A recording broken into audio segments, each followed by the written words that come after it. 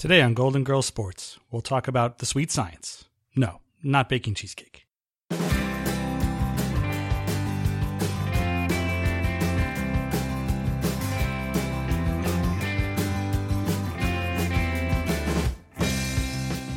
Marcus Allen. Mike Tyson. Extra innings. The tight end decoys, so it looks like we're running a draw play. Magic Johnson. Bobby Holt. Tampa Bay Bucks. And they're off! The pig takes the lead. The chicken... Fiddler on the Ropes premiered on March 4th, 1989, the 18th episode of the Golden Girls' fourth season. It was written by Kathy Spear and Terry Grossman, who are also co-executive producers of the show, and directed by Terry Hughes, who helmed most of the series' first 5 seasons. In the episode, Sophia takes $3,000 the girls had saved for a certificate of deposit and uses it to buy a boxer at the bus stop. Not a dog, but a Cuban prize fighter named Pepe, who speaks no English and has his sights set on a rival named Gonzalez in their upcoming fight. There's a $10,000 guaranteed purse, which would allow the girls to almost double their money, even after Pepe and the promoters take their cuts. Still, the roommates are skeptical. Ma, that's it. Forget it. Take him back. To where? Customer service? Besides, I believe there's no return clause on fighters. Unless you're Robin Givens. We'll get back to Robin Givens and her volatile ex-husband a little later. In the meantime, Pepe trains at the house under Sophia, who proclaims she has a background in the sport. Jab, left, jab, left. Ma, what are you doing? You don't know the first thing about boxing. Please, I used to be known as the Don King of Sicily. Of course, I used to wear my hair differently then.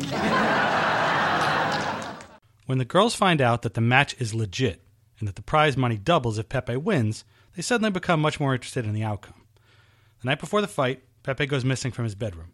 And using an address they find, the girls track him to an old office building and are shocked to find Pepe isn't who they thought he was. He's a musician, a violinist, who needs his share of the purse money to pursue his dreams of attending Juilliard. Yes, he lied to the girls about not speaking English, but the ruse says more about society's prejudices than it does the man doing the lie. The Spanish. Why did you pretend to only know Spanish? Part of the image. Cuban boxers are supposed to know their right from their left, not much else. And you think that we are that narrow-minded and prejudiced that we actually felt that way? You bought into it, didn't you? Hey, I didn't invent Kid Pepe. I just conformed to your image of a simple-minded Hispanic fighter. Well, I am a Cuban. But hath not a Cuban eyes? Hath not a Cuban hands, organs, dimensions, senses, affections, passions? Fed with the same food? Hurt with the same weapons? Subject to the same diseases? Healed by the same means? Warmed and cooled by the same winter and summer as you are? If you prick us, do we not bleed? If you tickle us, do we not laugh? If you poison us, do we not die? I also considered auditioning for the Actors Studio. Pepe's coach, of course, doesn't want him to fight because his hands could get damaged. But Pepe is determined to make this happen. Over cheesecake back at the house, Blanche tells a sultry story about how she once helped the quarterback of her high school football team fulfill his destiny. But we'll save that one for a later episode. Anyway, it hits them. What if Pepe took a dive? Just lay down. He doesn't hurt his hands, and he still walks out of the ring with enough money for all of them.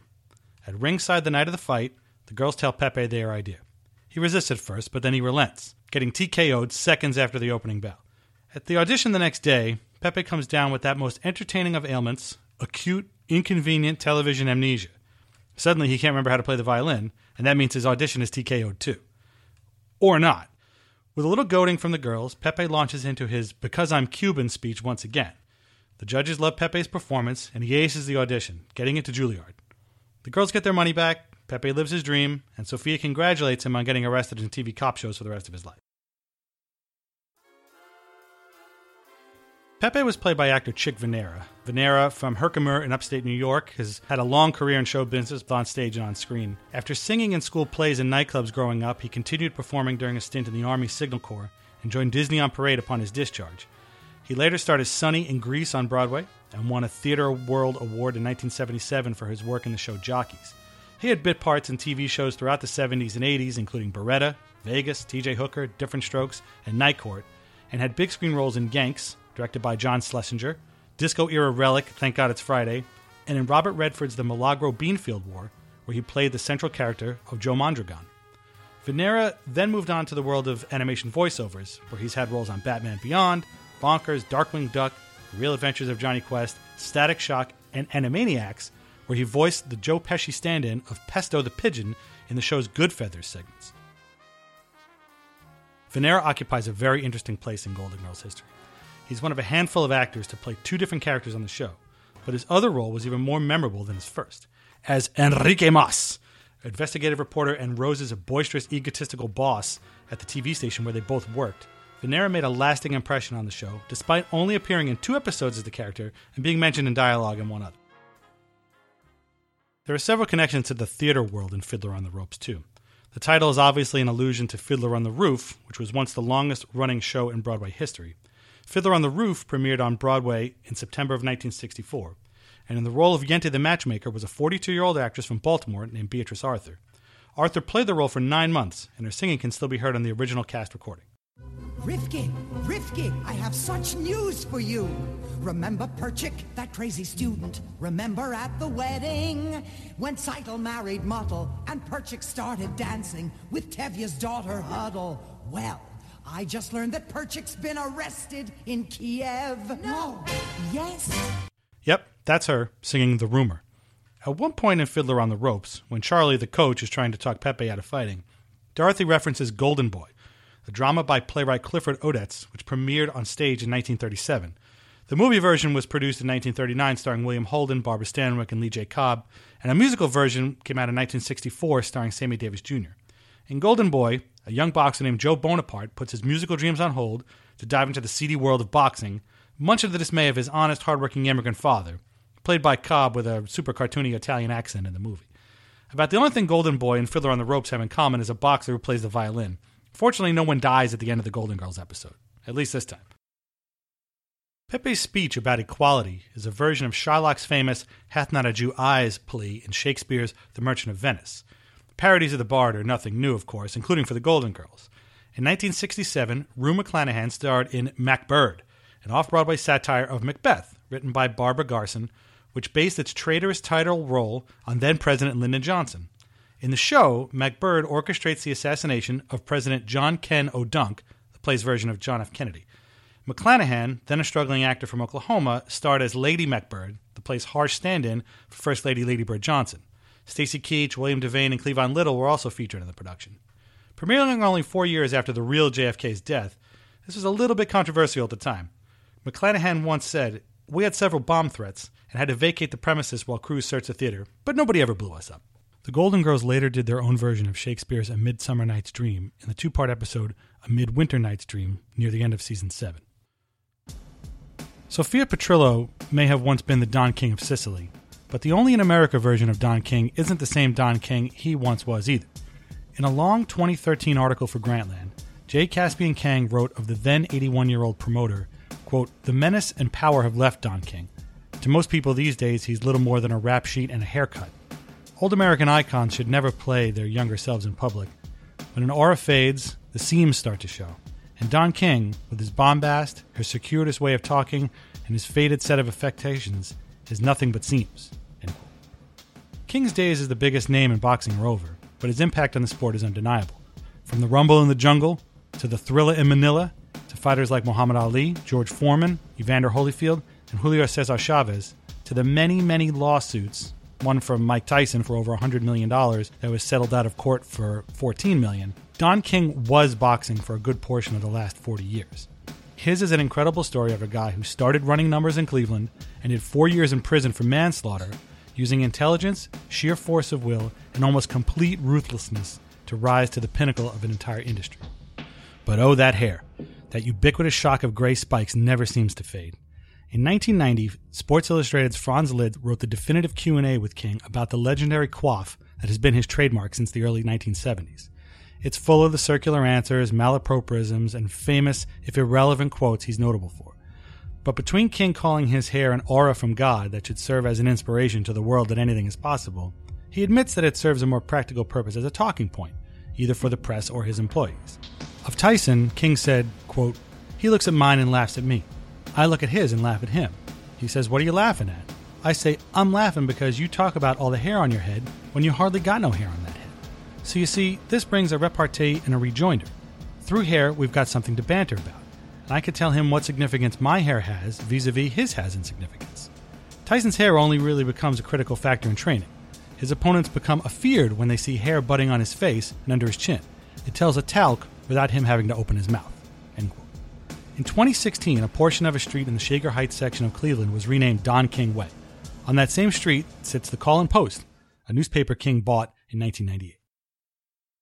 Sophia's first reference to Don King happened all the way back in Season 1.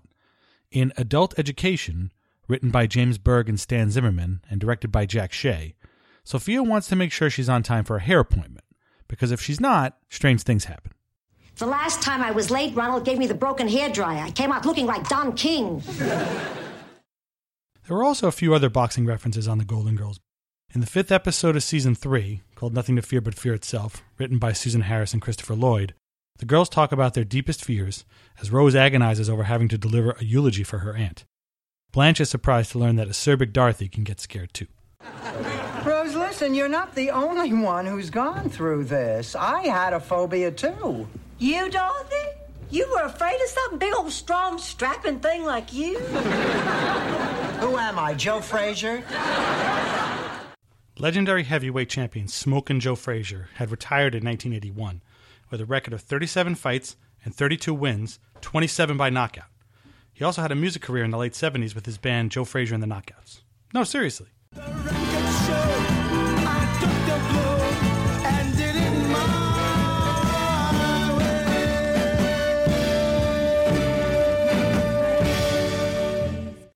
Smokin' Joe was back on the Golden Girls in Season 5's And Ma Makes 3, written by Winifred Hervey.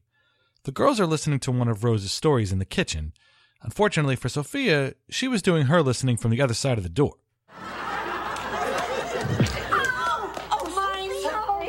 Are you all right, honey? Wonderful, wonderful. I always wanted to have a nose like Joe Frazier.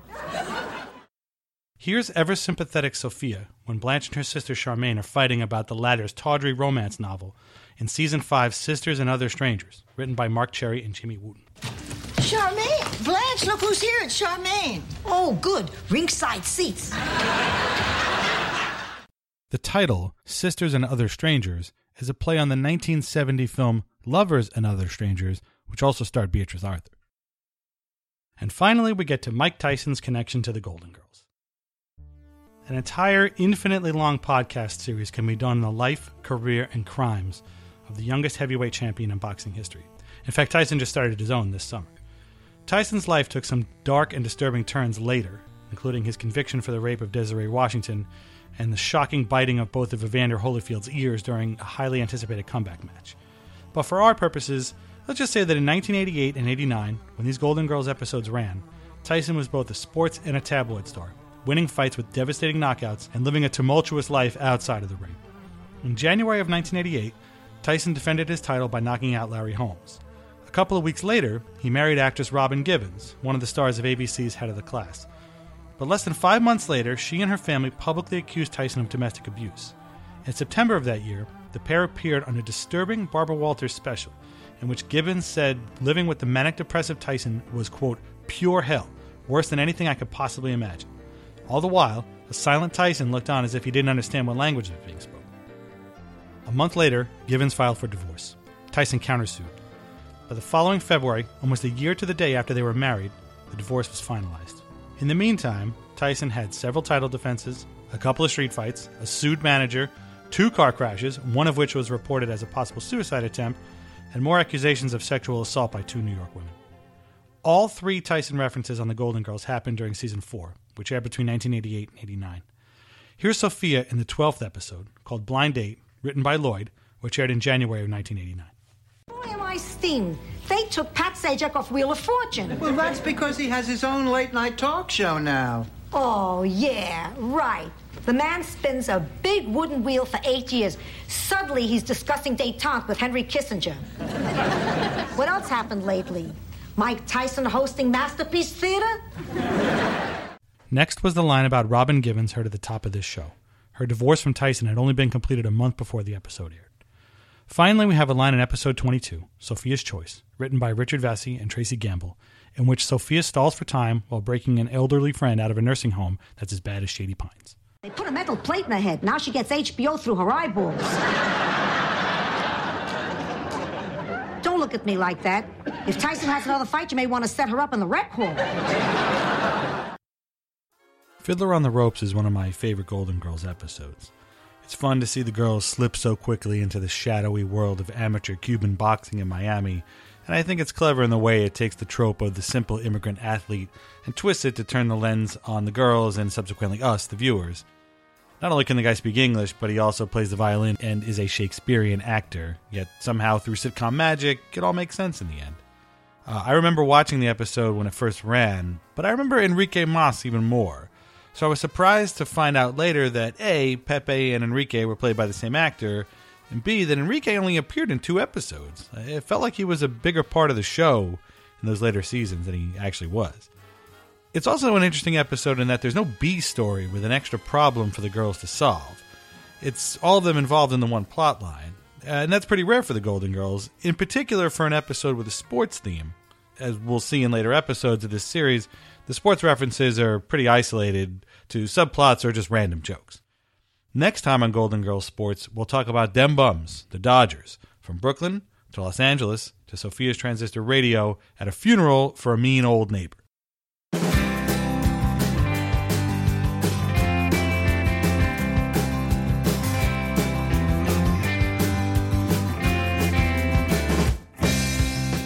Golden Girls Sports is written, produced, and narrated by Dan Saraceni.